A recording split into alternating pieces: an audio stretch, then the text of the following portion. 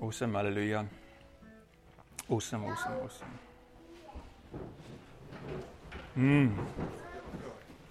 Kom maar, ja. Sê jy? Ja? Ek staan nie voor. Kom maar.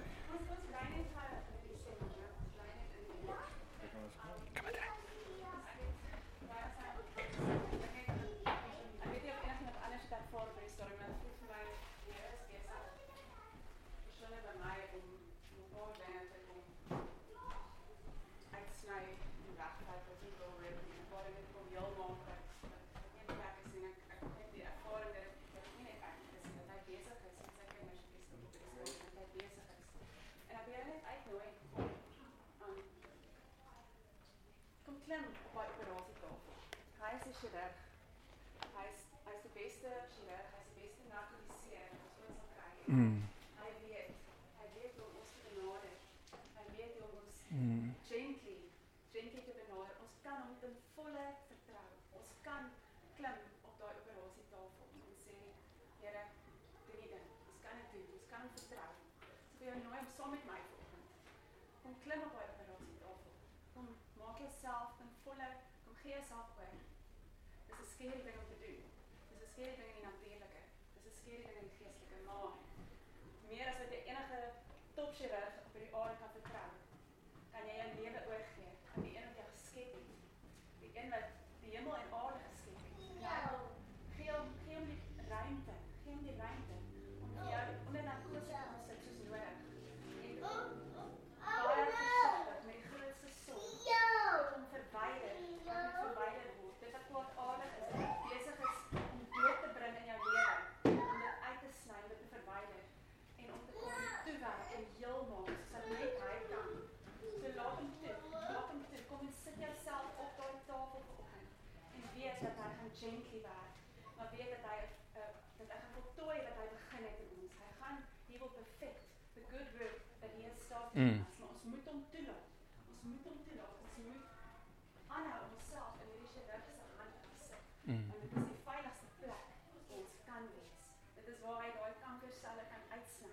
Dat daar geplant is om dood te bring, daar geplant is om vernietiging te bring, daar geplant is om te steel, daar geplant is om te verlam en te beperk. Hy wil daai goed uitsny. Hy wil nie daai goed hê in ons lewens nie. Hy wil hê ons moet lewe hê en lewe in oorvloed. So laat hom toe om te kom doen wat nodig is. Laat hom toe om te restore. Laat hom toe to restore us to our created glory. Dit wat hy in ons gesit het. Laat hom toe om te kom lewe inblaas, soos wat Jakob gesê, lewe te kom inblaas in daai areas waar daar doodsheid is, waar die beendere dood lê, waar dit lyk of daar geen hoop is nie, waar dit lyk asof dit alles tot niet gegaan het, in ons huwelike, in ons verhoudings met ons kinders, in ons werksplekke, in ons beroepe, in ons dag tot dag, in ons gees. Elke gedeelte waar daar doodsheid is, laat hom toe om sy lewe te kom inblaas. Kom en plaas die lewe in ons in vanoggend. Here, ons kom en ons bring onsself en ons vlek onsself oop voor U. Selfs dit, Here, U is die een wat kom oopsny. Ons kan nie onsself genees nie. Ons kan niks doen behalwe onsself in U hande kom sit en ons wil dit vanoggend kom doen. Ons kies vanoggend om dit te kom doen. Here, kom en doen wat U wil doen in ons harte. Dankie, Here. Dankie vir U woord, dat daar die skalpel is, dat daar die tweesnydende swaard is. Maak ons harte oop. Kom en doen wat U wil doen. Vanoggend, maar ook elke dag, elke oomblik. Here, ons wil onsself oorgee in U hande.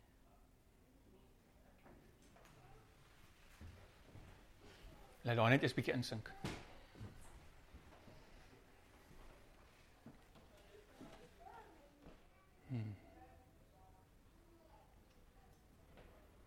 The Father prunes those He loves.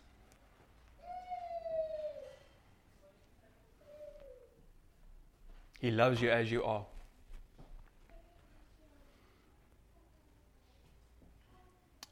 But He's concerned about your growth. He's concerned about your fruitfulness. He's concerned about the way you are transformed into the image of Christ. And that takes pruning, it takes operations. It takes molding and cutting and chipping away. The Father loves you as you are, but He's concerned that you become into what you were created to be. In the image of God. Dit is 'n goeie woord, dankie liefie. Ons kan nou gaan koffie drink. Sê mos die baarman, maar dis die beste. Die beste counselor. Great. Well, ek voel so teenwoordigheid van die Here. So I feel so blessed right now. Ek voel so blessed. Met die teenwoordigheid van God. It's awesome.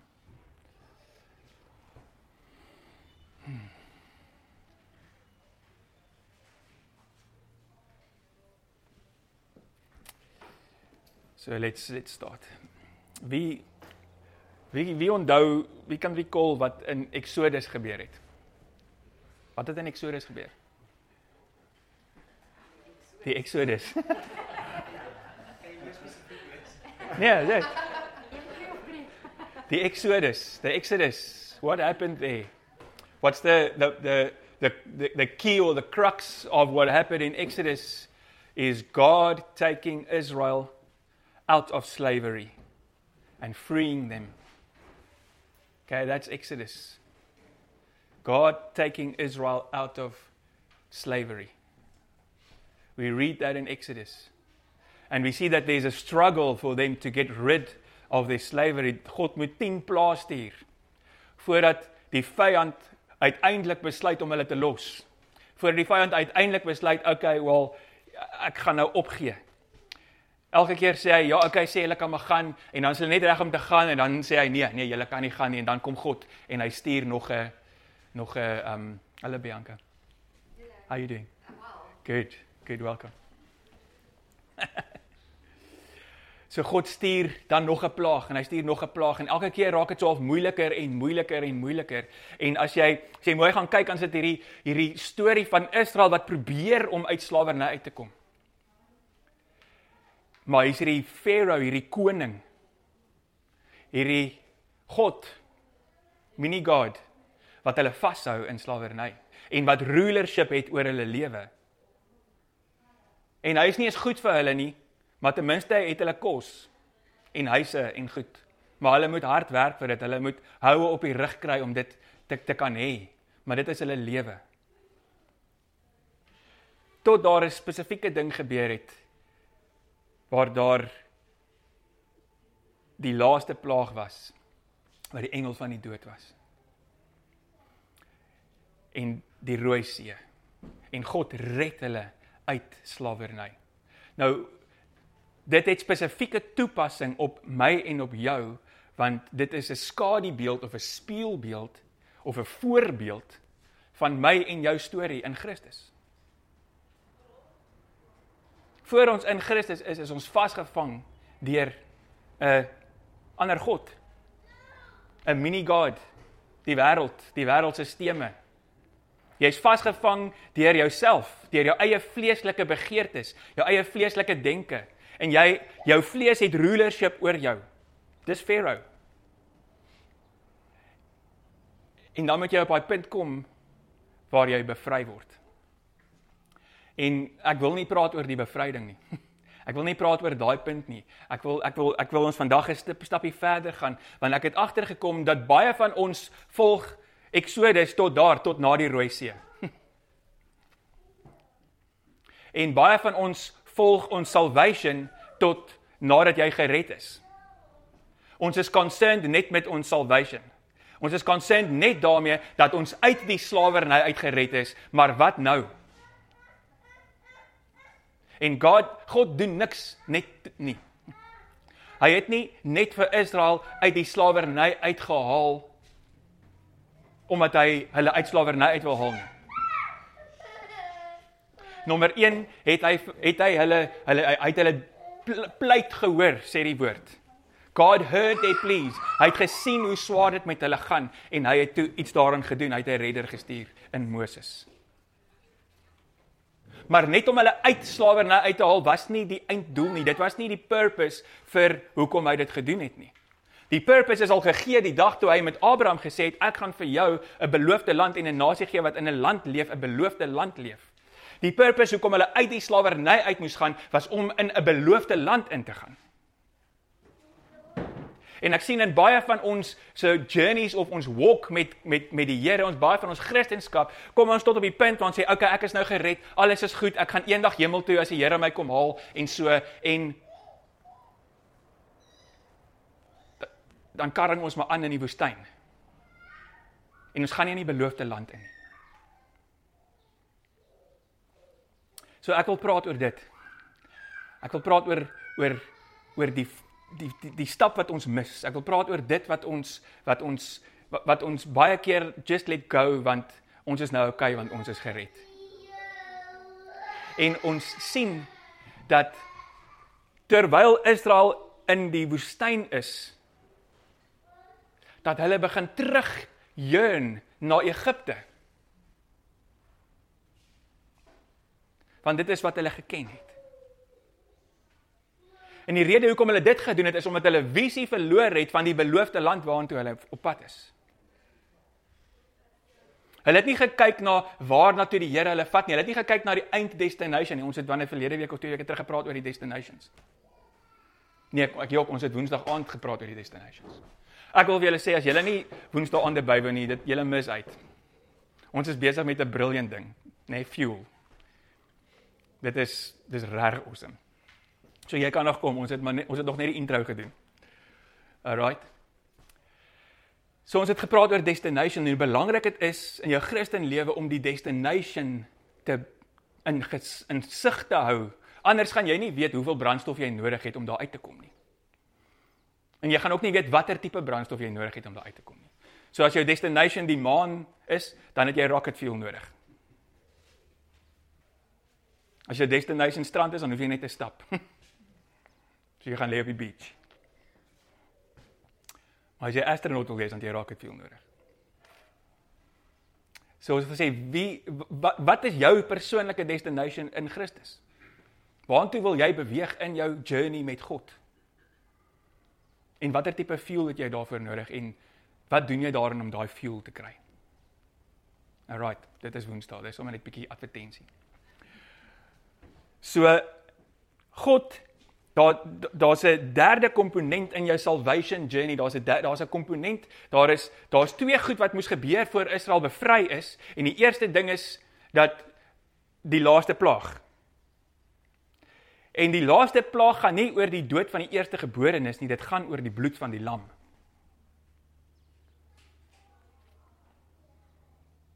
Dit gaan oor die lam wat geslag moes word, sodat mense die bloed op hulle deurkusyne moes sit. Is jy Afrikaans? Dan, dit gaan oor die bloed wat op die kusyne gesit moet word, sodat die doodsengel, die vrees vir die dood, we are no longer slaves, sodat die vrees nie op daai mense sal wees nie, sodat die doodsengel by hulle verby sal gaan. Sodat hulle gered sal word uit die dood, of van die dood. Eerste ding wat moes gebeur. En as gevolg van die doodsengel en as gevolg van die bloed, het Farao gesê, okay, gaan maar. Is hulle bevry van hulle slawerny. Maar dan lees ons aan, dat dan staan hulle voor die Rooi See, en hier besluit Farao, nee, Jesus, ek het 'n fout gemaak. Ek wil hulle weer terug hê. En wie het al beleef in sy salvation? Jy is gered deur die bloed van die lam, jy beweeg aan in jou Christendom, en ewe skielik kom die vyand weer, en hy wil jou terugkry. Hy kom en hy karring weer aan jou, en hy bring al jou ou goedjies, jou ou gewoontes, al daai ou goed bring hy weer na jou toe, want hy wil jou weer terugkry in bondage. Hy wil jou weer 'n slaaf maak vir hom. En die Rooi See gebeur. Die beweeg deur die water. Die doop. En die doop was die vyand weg. Die water was vir Farao weg, die water was alles weg. En eers toe hulle deur die water is, kon die vyand nie meer by hulle uitkom nie. En toe is hulle in die woestyn. En hulle hoef nie 40 jaar in die woestyn te gewees het nie, ons ken daai storie. Dit was eintlik 'n baie korter journey. Maar ongelukkig het God hulle uit Egipte uitgehaal. Maar as gevolg van hulle harte, as gevolg van rebellie, as gevolg daarvan dat hulle nie visie gehad het op die beloofde land nie, maar heeltyd wil teruggaan na wat hulle ingewoond was, teruggaan na hulle slawerny, moes God hulle vir 40 jaar in die woestyn hou, sodat hy Egipte uit hulle kan uitkry. Al het hulle al uit Egipte uitgekom. En God is concerned daarmee, om die wêreld uit jou uit te kry. En om dit te doen, sal hy jou skit, en sal hy jou snoei, en sal hy kom en operasies doen. Want hy wil die wêreld uit jou uit hê. Because you are not of this world. You are in this world. So die beloofde land is die doel vir die Israeliete gewees. En ons, my en jou beloofde land, is waantoe God jou wil vat, en dit is die doel hoekom jy gered is. En dit is die doel hoekom jy nog op aarde leef, nadat jy gered is.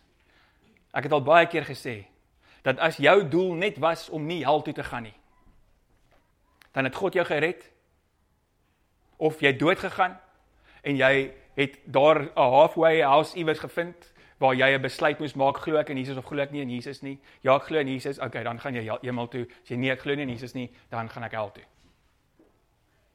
Maar jy het niks meer doel op aarde nie. Jy hoef niks meer hier te doen nie. So jou lewe gaan nie daaroor nie. Jou lewe gaan nie oor gaan ek hel toe of gaan ek nie hel toe nie. En baie keer leef ons so, dat ons wil net seker maak as gelowiges, dat ons nou net die regte ding doen. Ons moet net nie verkeerde goed doen nie. Want as ons verkeerde goed doen, dan gaan dit nie, dan moet ons eendag gaan antwoorde gee vir die Here. Hoekom het ons dit gedoen? Hoekom het ons dit gedoen? Hoekom het ek daai verkeerde ding gedoen en daai verkeerde ding gedoen? God gaan vir jou 'n ander vraag vra die dag as jy in die hemel kom. Nie hoekom het jy die hond geskop nie.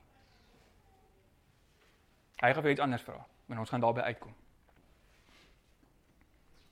Hy gaan vir jou iets vra.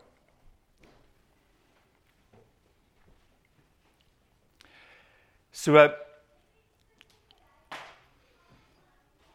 ek het my storie heeltemal volgens my notas nie, ek is nie eens meer naby op my notas nie. Die punt is dat jy is nie verniet gered nie. Jy is gered vir 'n doel. God het jou nie verniet uit jou slawerny uitgered nie. Ja, hy wil nie hê dat jy in slawerny moet wees nie.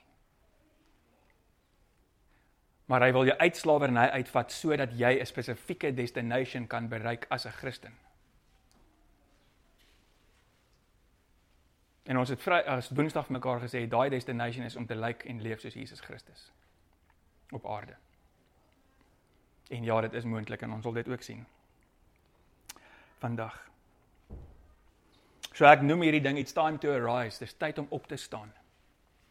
It's time to arise.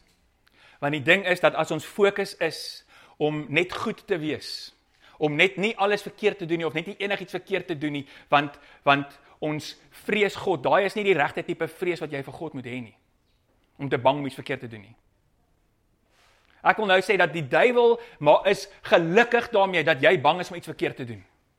Want as hy jou kan kry om bang te wees om iets verkeerd te doen, dan doen jy niks. En dan is jy in sy hande. Ek weet nie of ek reg hoor nie, so ek gaan liewers nog nie.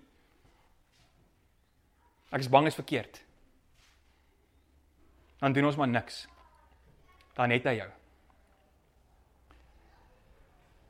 Dankie, Here. Ek voel regtig, want hierdie goed staan nie eens hier nie. Dankie, Here. Ja, ek kan. Ek moet net min of meer die paadjie volg.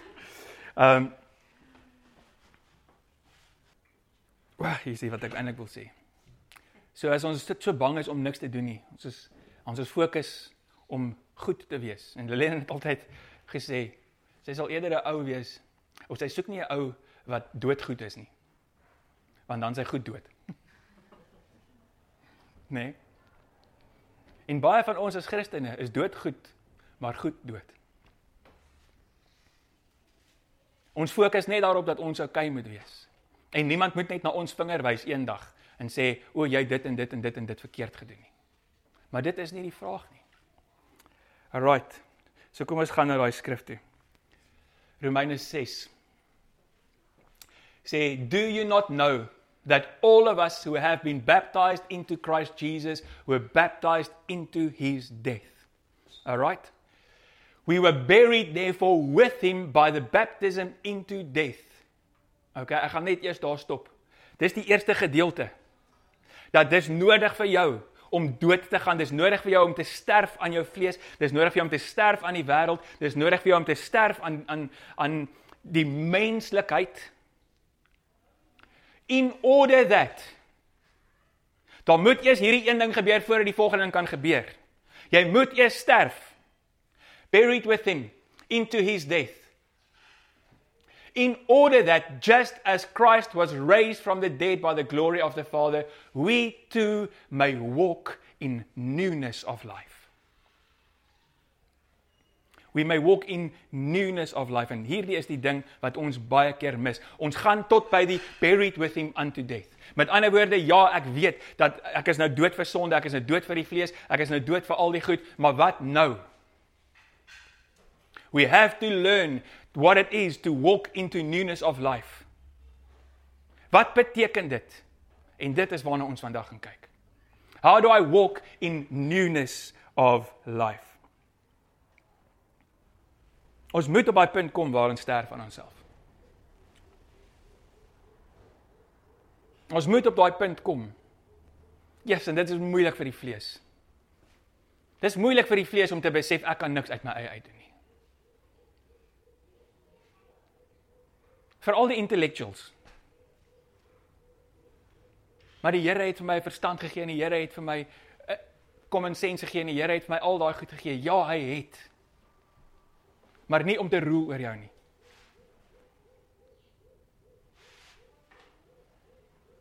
Hy het vir jou common sense gegee, hy het vir jou verstand gegee, hy het vir jou 'n briljante intellek gegee. Sodat dit kan partner met hom en met sy gees in jou, maar selfs Jesus, ek bedoel, dis tog onmoontlik dat daar 'n meer intelligente en meer common sense persoon op aarde kon geloop het. En selfs hy het gesê, apart from the Father, I can do nothing. Ek kan niks doen sonder hom nie. En om te sterf beteken eers dat daai ding moet sterf. Om te sê dat ek weet goed genoeg. Ek weet wat om te doen. Ek weet hoe om hierdie probleem op te los. Ek weet hoe om uit hierdie gat uit te kom. Om te sterf beteken dat jy sterf aan die krag van die sonde. Ons gaan nou net daai lees. Kom ons, ja, ons sterf aan die krag van die sonde. Jy sterf aan die krag van jou vlees. Weet jy dat voordat jy gered is, mens kan dit amper seker nie eens meer onthou nie. Ek weet nie, ek kan nie. Dit is nou al so lank terug. Maar ek kan, actually. Ek kan onthou hoe ek nie kon nee sê vir my vlees nie. Nie kan nee sê vir uit my emosies uitreageer nie.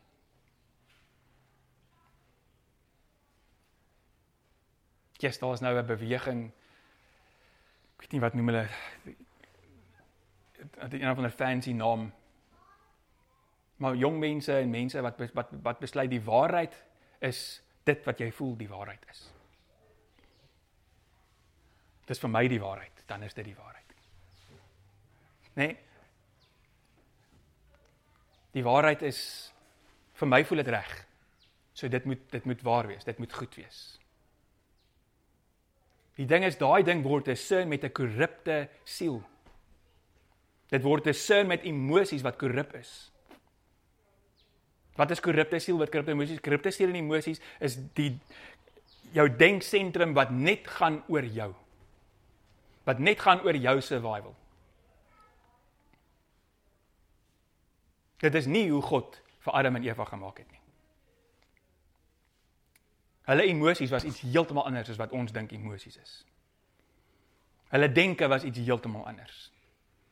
En as jy die Nuwe Testament gaan lees en sê jy sien probeer jou heeltyd terugkry, en ons gaan 'n bietjie daarop fokus. Ek probeer jou heeltyd terugkry om weer jou denke te vernuwe, so dit nie meer is soos wat die korrupte denke is nie, maar soos wat die denke van God is, soos wat die denke van jou nuwe mens is.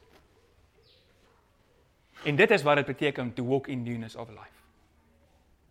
So om te loop in newness of life, eerstens beteken dat jy nie meer 'n slaaf is vir sonde nie. Dat jy nie meer 'n slaaf is vir jou siel nie. Dat jy nie meer 'n slaaf is. Het jy al ooit daaraan gedink, dit kom net by my mond uit, maar wat beteken dit vir my om 'n slaaf te wees vir my siel? Kan jy 'n slaaf wees vir jou siel? Jy kan. Jy kan 'n slaaf wees vir jou siel. Hy lei jou letterlik rond volgens sy emosies en sy denke en sy wat ook al. Maar in Christus is jy nie meer 'n slaaf vir jou siel nie. Ek onthou toe ek in universiteit was, het ek een keer gebid vir die Here, ek sê, Here, red my van myself. So weird gebed. Red my van myself. Want my vlees en my siel en my denke ken net een pad. Dis die een wat dink dat ek gaan myself elevate, maar eintlik gaan jy jouself destrooi.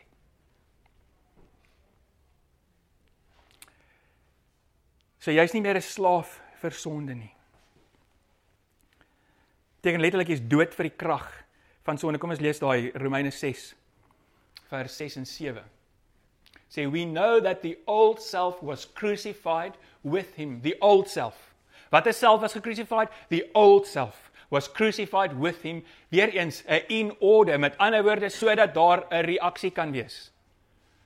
God is 'n God van aksie en reaksie. Dit is wat hy gebou het in die wêreldstelsel, en elke aksie het 'n reaksie. Nee, ons ken dit, jy het dit geleer op laerskool. Nee, as jy 'n bal skop, gaan hy vorentoe. Aksie, reaksie. As ek vir Rudolf klap, dan klap hy my terug.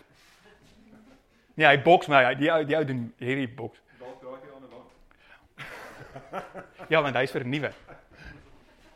Die ou Rudolf. Sy my gepiets het. Nee, aksie, reaksie. So, that your old self has been crucified with him, weer eens, in order that, eers die crucifixion, dan in order that the body of sin might be brought to nothing. Hoekom is dit nodig? Hoekom moes Jesus iets doen? Hoekom moes Jesus gesterf het aan die kruis, sodat ons liggame, ons vlees, ons denke, ons siel, tot niks kan kom nie? Want hy lei ons in die verderf in. Hoor my hart, en ek weet daar's vlees hierso wat stuur. Ek weet daar's ouens wat vlees hier wat sê, jy sien maar nee, dit verstaan, sê jy dan nou ek is sleg. Jesus het gesê, only the Father is good. Only the Father is good. Maar daar's goeie nuus. En dit is die ding waar ons moet instap. Dit is die ding wat ons kom weer eens net tot hier. So that the body of sin might be brought to nothing. So that we would no longer be enslaved to sin. For one who has died has been set free from sin. One who has died has been set free from sin. En weer eens, vorige 2 verse, how have we died? We have been buried with Christ through baptism. Ek is besig om 'n boodskap voor te berei. Ek wou eintlik vandag daai boodskap gedoen het, maar ek dink ek hier so baie besoekers en goeters. Ek wil dit is 'n fundamentele boodskap wat ek wil hê elke liewe persoon by ons moet in sy hart hoor en dra. As ek gaan praat oor die doop. Hoe belangrik dit is. En dit is nie 'n contentious issue nie, dit is nie 'n ding om te redeneer oor nie. Dit is nie 'n ding om oor hare te kloof nie. Gaan praat oor dit. So moet dit nie mis nie. Nee, volgende Sondag is ons in Windhoek. En dan die Sondag en daar's Russell hier, wat julle asseblief nie moet mis nie. Hy is brilliant. En dan dalk daarna, soos wat die Gees lei. For one who has died has been set free from sin. Om in newness of life te loop, moet jy weet en besef dat jy is vry van sonde. Besef ons dit? Do you really believe and realize that Christ has set you free from sin, that it has no power over you? Jy hoef nie meer in die vlees te reageer nie. Jy hoef nie meer in te gee vir daai temptation of vir daai ding of vir daai ding of vir daai ding nie. It has no power over you. En baie van ons, baie subtiel, gee nog vir onsself, ek wil amper sê spasie, om te sondig, omdat ons dink, ag, dis maar net menslik. But the old self is dead and it has come to nothing. Dit het geen bearing in jou lewe nie, geen stem meer in jou lewe nie, geen krag nie. Alright? Have to believe that. The body of sin has no power. Nou moet ons gou vir onsself net hierdie vraag vra. Glo jy, stem jy saam, dat jy is nie jou liggaam nie? Jy is nie eers jou siel nie.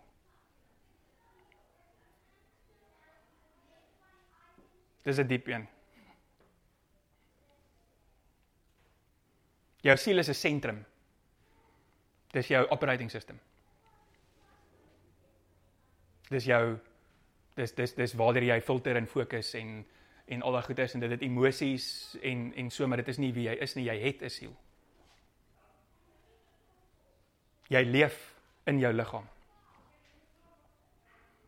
En jou liggaam het behoeftes en dit kommunikeer dit aan jou siel.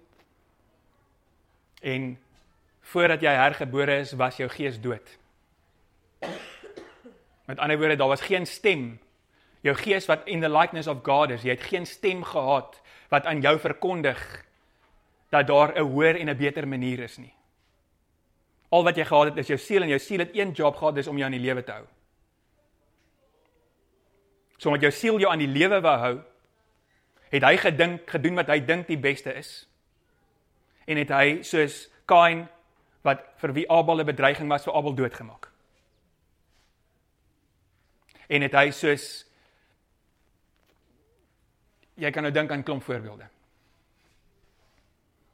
Maar elke liewe, jy kan gaan kyk en dink selfs oor jou eie lewe. Elke liewe besluit en elke liewe ding wat ons doen, om onsself op te hef en onsself aan die lewe te hou, kom nie uit tot by lewe nie. Dit maak werk, dit trap op ander mense se koppe dalk partykeer, en jy sien dit soos in baie groter of baie mindere mate. Die punt is dat Jesus sê, die koninkryk van God werk soos dit, dat as jy verhef wil word, dan moet jy ophef. Die koninkryk van God werk soos dit, dat jy moet serve. Die koninkryk van God werk soos dit, dat jy jou lewe moet neerlê. Die wat hulle lewe wil behou, sal dit verloor. En die wat bereid is om hulle lewe te verloor, ter wille van my, sal dit behou tot in alle ewigheid. Dit is die koninkryk van God. That is the way of God. Die siel sê, ek moet bymekaar maak, ek moet beste doen, ek moet beter presteer as ander, ek moet seker maak, ek is eerste, en dan sal ek bietjie uitgee vir die wat ek dalk wil hê moet saamkom. Alright? Daai siel is dood. Hy het nie meer bearing in jou lewe nie. Want jy het nou 'n higher power wat nou leef, en dit is die nuwe jy. For those who are born out of God. If you are reborn, you are born out of God. You have received a new spirit. You have a spirit man that is now alive.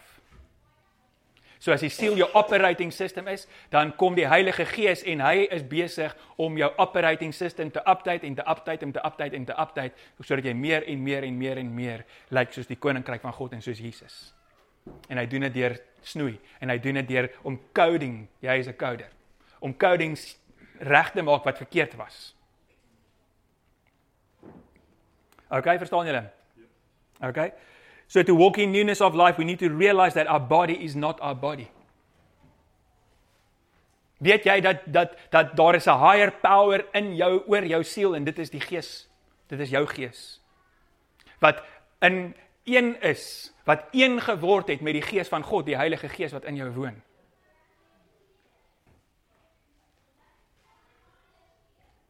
En ons moet leer om na dit te luister, en om deur dit gelei te word. En dit is hoekom die woord sê, those who are led by the Spirit of God are sons of God. Dit is die bewys. You're a son of God if you are led by the Spirit of God. Not if you make good intellectual decisions. Okay, jou intellek is nog steeds nodig om daai goeders te implementeer in hierdie wêreld. Om seker te maak dit kom tot fruition.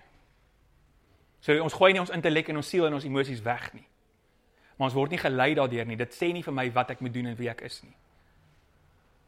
Ek gebruik dit, ek utilize dit, sodat deur dit die koninkryk van God kan kom. Okay? Kom ons gaan aan Romeine 6. Die derde ding wat ons moet realize is that we have been made alive to God, to live for God.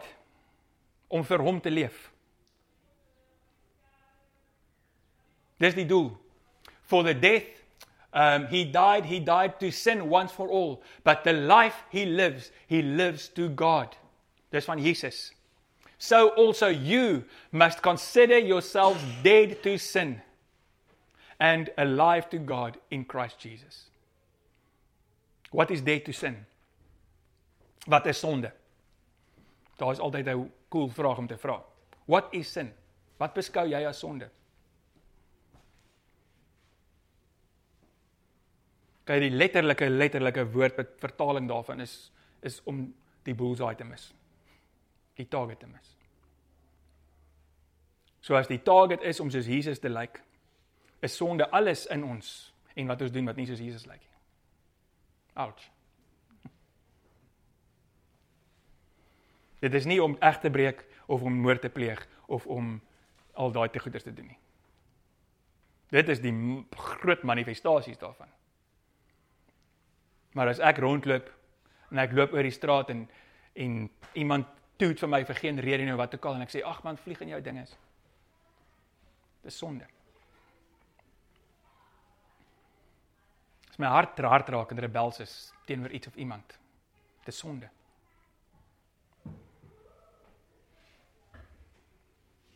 Enige iets wat nie soos Jesus lyk nie in ons lewe is sonde.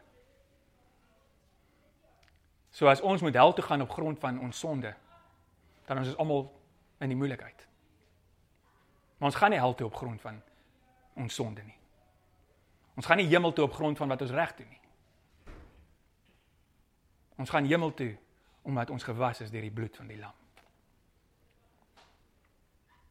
Jesus het dit baie duidelik gemaak oor sy standaard. As jy gaan luister of lees die bergrede. Stel baie oor gepraat, ek gaan dit nie weer herhaal nie. So consider yourselves dead to sin and alive to God in Christ Jesus. Nou dead to sin beteken dit dat ek gaan nou aanstap en jessie man, ek's 'n engeltjie. Nee, I'm a saint. Ek's 'n engeltjie en niks wat ek ooit weer doen is sonde nie. You can still miss the mark. But you are dead to it. En dead to it het vir my twee betekenisse. En hierdie is, dis awesome en gevaarlik terselfdertyd. Awesome is dat sonde het geen meer, wat ons gesê het geen meer krag oor jou nie. If you are dead to sin, beteken dit is soos water op die een se rug. Dit hoef nie in my in te gaan nie. Dit het geen krag op my nie. Met ander woorde, ek is hoër as dit. Ek kan vir dit sê nee.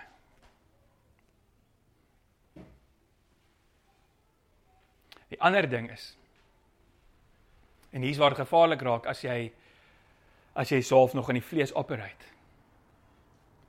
Dus die woord is ook baie duidelik daarvoor as gevolg van Jesus. Because he had no sin. He became sin so that we might become the righteousness of God. Beteken dit dat God hou nie dit teen jou nie. Met ander woorde, my sonde is nie meer myne nie. It's not mine anymore. Want Christus het dit gedra vir alle ewigheid. Alles wat ek gedoen het voor ek hom leer ken het, en alles wat ek nog gaan doen, elke liewe misstep, elke liewe keer wat ek die bullseye mis, het Jesus klaar opgeraap en op homself gesit, op die kruis gesit, en dit begrawe, die penalty daarvoor betaal. Met ander woorde, ek kry nie meer 'n boete vir elke keer wat ek die merk mis nie. En daarom moet Paulus baie duidelik ook verder gaan. Hy sê, beteken dit dan nou dat jy kan, net om hierdie groot genade te bewys, jy kan nou maar gaan en gaan sondig? Hy sê, nee, asseblief, dit beteken nie dit nie. Maar as jy regtig gered is, as jy regtig dit besef, as jy regtig die grootheid daarvan besef, dan sal die geesmens in jou, dan sal die walking in newness of life so na vore kom, dat jy nie sal wil as prins die merk mis nie. En dit is wat gebeur wanneer jy regtig gered is, wanneer jy regtig jou hart vir die Here gee.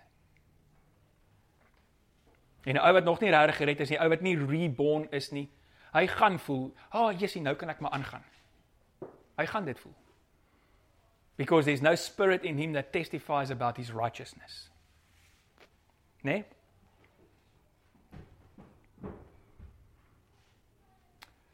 So consider yourselves dead to sin and alive to God in Christ. Gaan aan. Let not sin therefore reign in your mortal bodies. Let not. Beteken dat jy het nou beheer oor dit. Let not sin therefore reign in your mortal bodies to make you obey its passions. Do not present your members to sin as instruments for unrighteousness, but present yourselves to God as those who have been brought from death to life. Here, hier is ek. Ek gee myself vir u, ek gee my liggaam vir u, ek gee my siel vir u, ek gee my denke vir u, ek gee my emosies vir u. As 'n lewende mens, as een wat u lewendig gemaak het, gebruik dit nou vir u wil, gebruik dit vir u weë, gebruik dit om ander op te lig, gebruik dit vir dit wat u wil doen en nie vir dit wat ek wil doen nie. Nie vir om my aan die lewe te hou nie, nie om my op te lig nie, maar om u op te lig, om u koninkryk te kom, sodat to brought your members to God as instruments for righteousness. Hier is ek, Here, gebruik my as 'n instrument vir geregtigheid in hierdie wêreld. Jy gee jouself aan God oor. Toe ons kinders was, nou as jy bietjie onder jou maatjies of wat ook al evangelize, dan gebruik ons hierdie vraag: het jy al jou lewe vir die Here gegee? Nee? Ja, ek het Jesus aangeneem. Ek het die gebedjie gesê, ek dink ons moet baie keer onder mekaar vra. Het jy al jou lewe vir die Here gegee? Behoort jou lewe aan hom? Of het jy hom aangeneem en jy maak nog jou eie lewe? Jy maak nog jou eie besluite. Jy doen nog volgens jou eie denke en late en wat jy goed dink vir jou toekoms, wat jy wil bou. Om 'n newness of life te loop beteken, my lewe behoort nie aan my nie, dit behoort aan God. Ek maak nie besluite nie. Ek loop in gehoorsaamheid.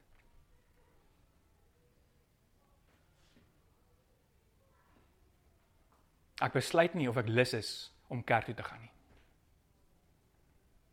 Ek besluit nie of ek lus is om daai ou te help of nie te help nie. Ek besluit nie eens of hy dit verdien nie. If my life belongs to God, and I've presented my instruments, my body, instruments is body, soul and mind, to God, for righteousness, dan sê ek, Here, whatever you want. Toe ek 'n jong, baie impressionable tiener was, ek dink nou skielik daarin, het ek een of ander movie gekyk oor een of ander riffraff oukie wat verlief geraak het op hierdie beeldskome meisie en wat ook al en so, en hy was so smitten met haar, dat hy heeltyd vir haar gesê het, your wish is my command. Your wish is my command. En dan tot op die einde, ek dink hy val by een of ander kloof af of wat ook al, omdat hy nou iets vir haar moes kry, en terwyl hy so val, sê hy, your wish is my command. Dit het my baie diep getref. Ek weet nie hoekom jy kon onthou nou so 'n stukkie van daai movie. Sê ons vir God, your wish is my command.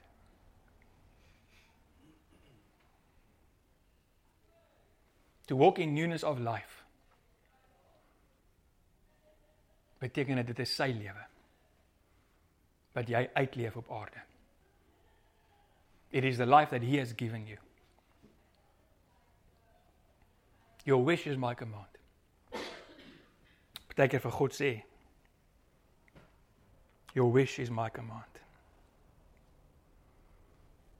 Paulus het hierdie gesê in Galasiërs, dis nie daarop nie, 2 vers 20, sê, I've been crucified with Christ. Met ander woorde, ek is dood, die ou mens is dood.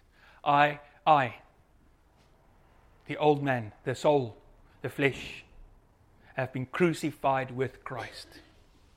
It is no longer I who live, but it is Christ who lives in and through me. Is sy wish jou command, sodat hy deur jou kan leef? Of leef ons nog baie keer met die ding van, dit gaan bietjie te veel kos, ek is nie lus nie, ek is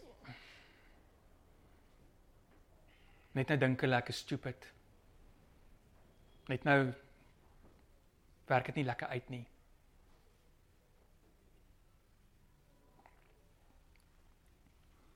Vierde ding wat ons moet besef van newness of life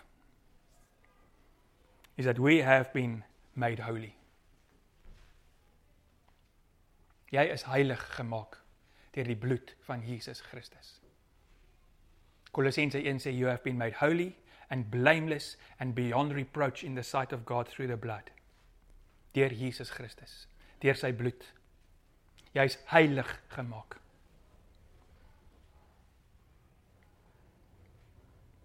Om heilig te wees letterlik beteken to be separated or consecrated unto God. Om een kant gesit te wees. Dit beteken noodwendig dat ons is nie soos die res van die wêreld nie. So to walk in newness of life beteken noodwendig dat ons kan nie loop soos die wêreld nie. Daar is nie 'n go-between nie, daar is nie 'n bietjie van daai en bietjie van daai nie.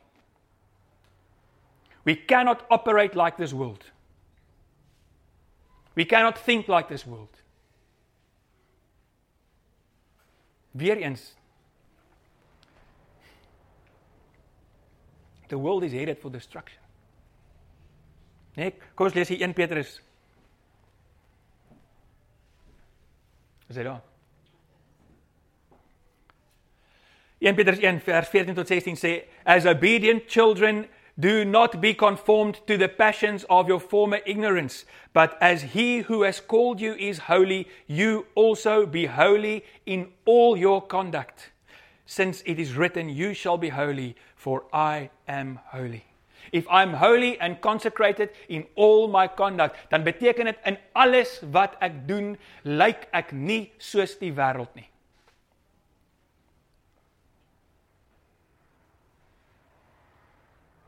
En ons moet ongelukkig bitter mooi gaan soek, soos 'n needle in 'n haystack, om Christene te kry wat nie lyk soos die wêreld nie.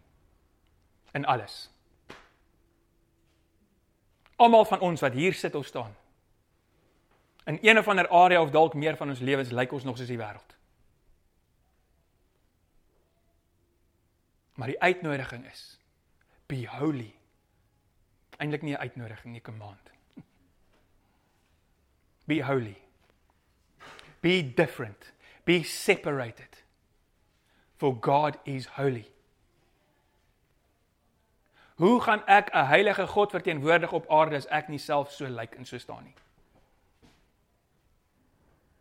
Kolossense 1 vers 1 tot 2 sê, if then you have been raised with Christ to a new life, thus sharing his resurrection from the dead, aim at and seek the rich eternal treasures that are above, where Christ is seated at the right hand. And set your mind and keep them set on what is above, the higher things, not on the things that are on the earth. Dis hoe 'n holy mindset lyk. Ek dink nie meer soos die wêreld nie.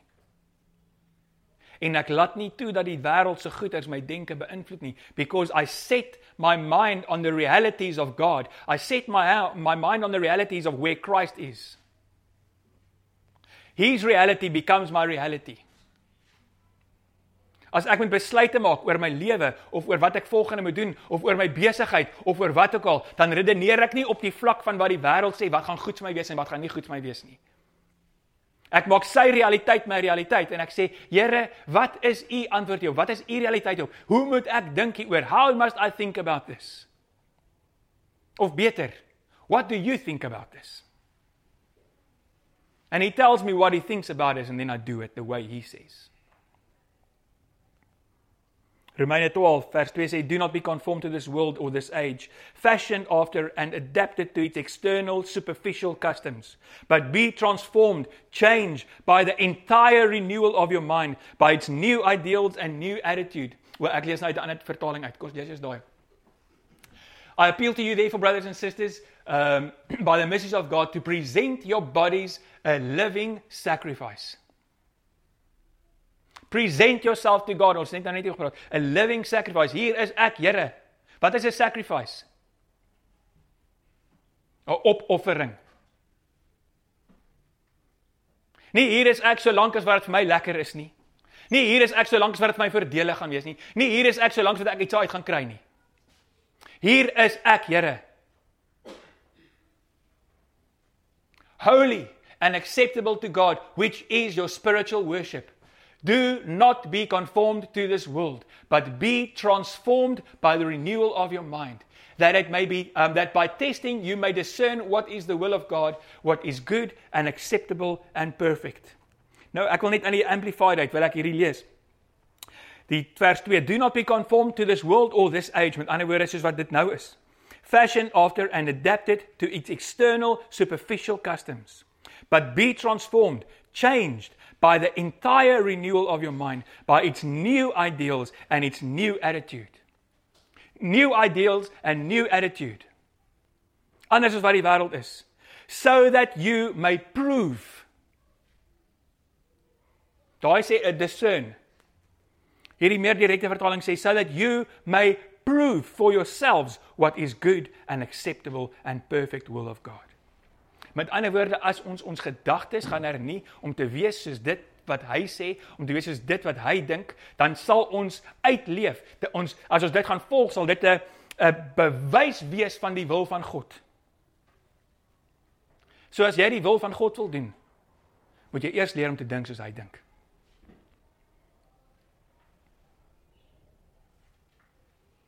So ons baie keer vir onsself dan toets en vra, Here, of as ek iets dink, of as ek iets besluit het, sê ek, sou God dit gedink het? Sou God daai besluit gemaak het? Sou Jesus dit gedoen het? Sou hy dit so gedoen het? Sou hy so reageer het op hierdie situasie? Ek het gou 'n woord wat vir my baie uitstaan, is daai by testing. Dinge wat met ons gebeur, test waar ons eintlik staan. Ja. Dit toets waar jy staan, en eendag gaan alles getoets word. Die woord sê dat alles wat ons doen en besluit, gaan getoets word met vuur. En net dit wat in God se wil is, gaan bly staan. So by testing, you will prove what the will of God is. Met ander woorde, as dit getoets word, dit wat bly staan, sal die wil wees. Alright, ek is amper klaar. Ek weet nou dat dis 'n swaar woord. En ek weet dat baie van ons voel dalk, how on earth is this possible? Hoe gaan ek dit ooit regkry?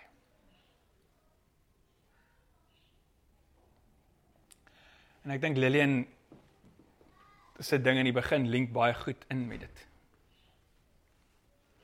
Is dat hy is besig om dit in ons te werk. Hy is besig om jou daar te kry.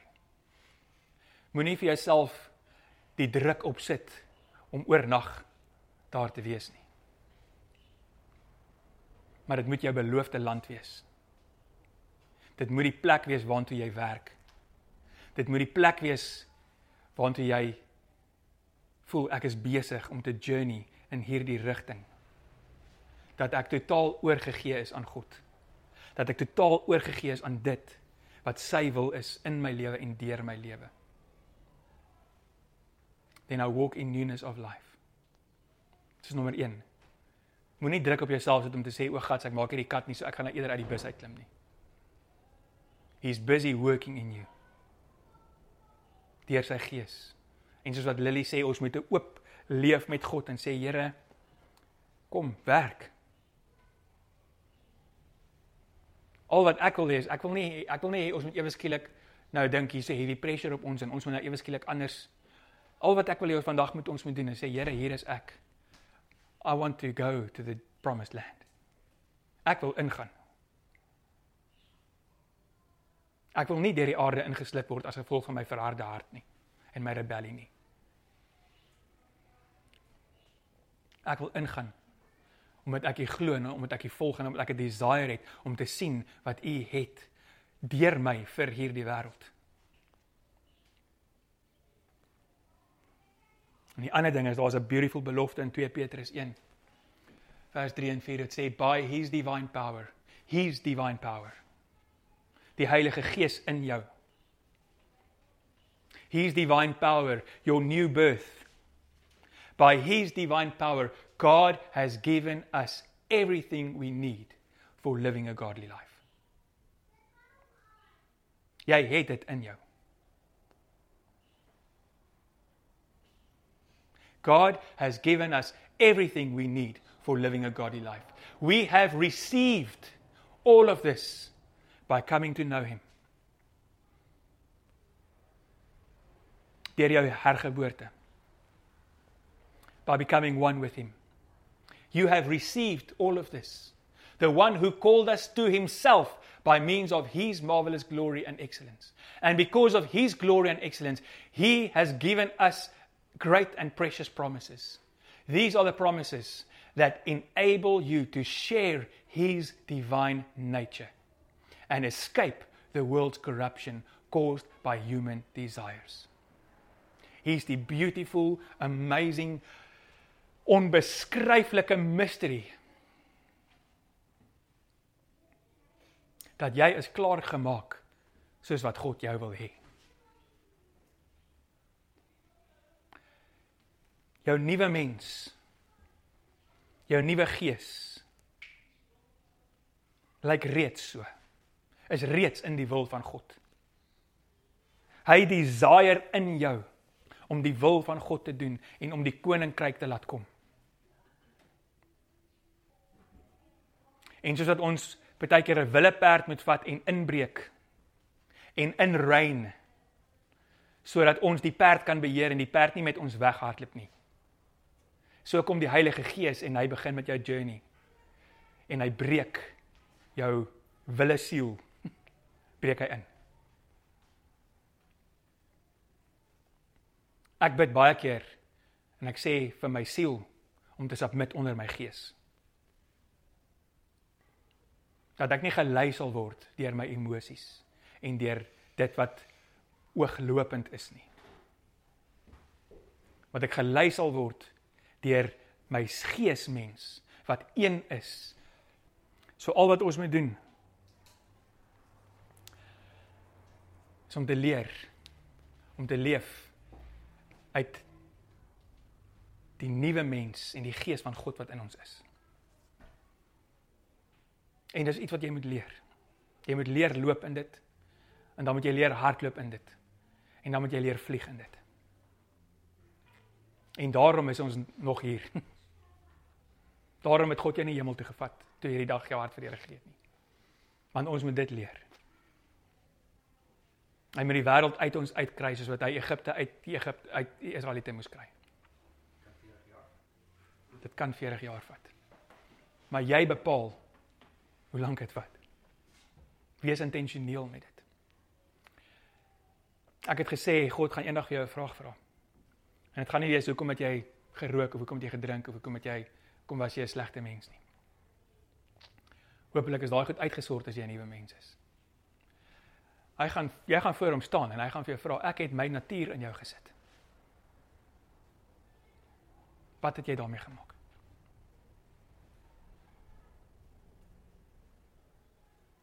I gave you my nature. Ek het jou gemaak soos wat ek is. What did you do with it? So, dit is tyd vir ons om ons gelowiges te besluit that I'm going to walk in newness of life. Ek gaan opstaan. Ek prys die Here en ek is so dankbaar en dit kan nie sonder dit nie, dat hy my uit slawerny gered het en dat ek dood is vir sonde, dat ek dood is vir die wêreld, dat ek dood is vir die sisteme van die wêreld. Dit hoef my nie te beïnvloed nie. Selfs al leef ons in hierdie wêreld en word ons beïnvloed deur petrolpryse en deur al daai tipe van goed. Dis nie jou lewe nie. And God is, Filippense 4, same God who supplied in all my needs will supply in all your needs. Wow, according to His glorious riches. Nie die wêreldstelsel nie. Put God first and He'll put you first. Trust on the world systems. Probeer dit self doen. Probeer self kos op jou tafel sit. Ek sê nie, neem my nou, Here, ek gaan nie meer werk nie. Kom, bring dit, ek vertrou net op U. Nee, dis nie wat hy sê nie. He will guide you. If you live in obedience to Him, He will show you exactly where and what the resources are.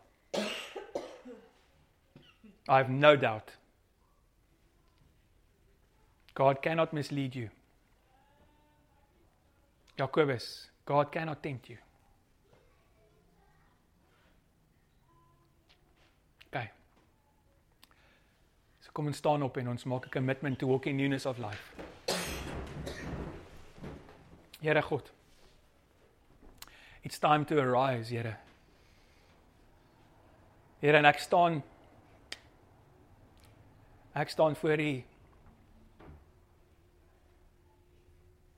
saam met elkeen hier en ook vir elkeen wat connected is aan Oase, staan ek voor U. En soos wat U vir Jesegiel gesê het, vra ek dat U U lewe in ons in sal blaas. Dat ons so vol sal wees van U lewe. Dat ons nie lewe sal soek in die wêreld nie. Dankie dat U ons gered het, dat U ons verlos het, dat U ons afgesny het van die krag van sonde en skenk ons die genade en die krag om te journey sodat ons kan loop in newness of life. In U lewe, die lewe wat U vir ons gee. In die naam van Jesus Christus vir U koninkryk en vir U heerlikheid. Amen.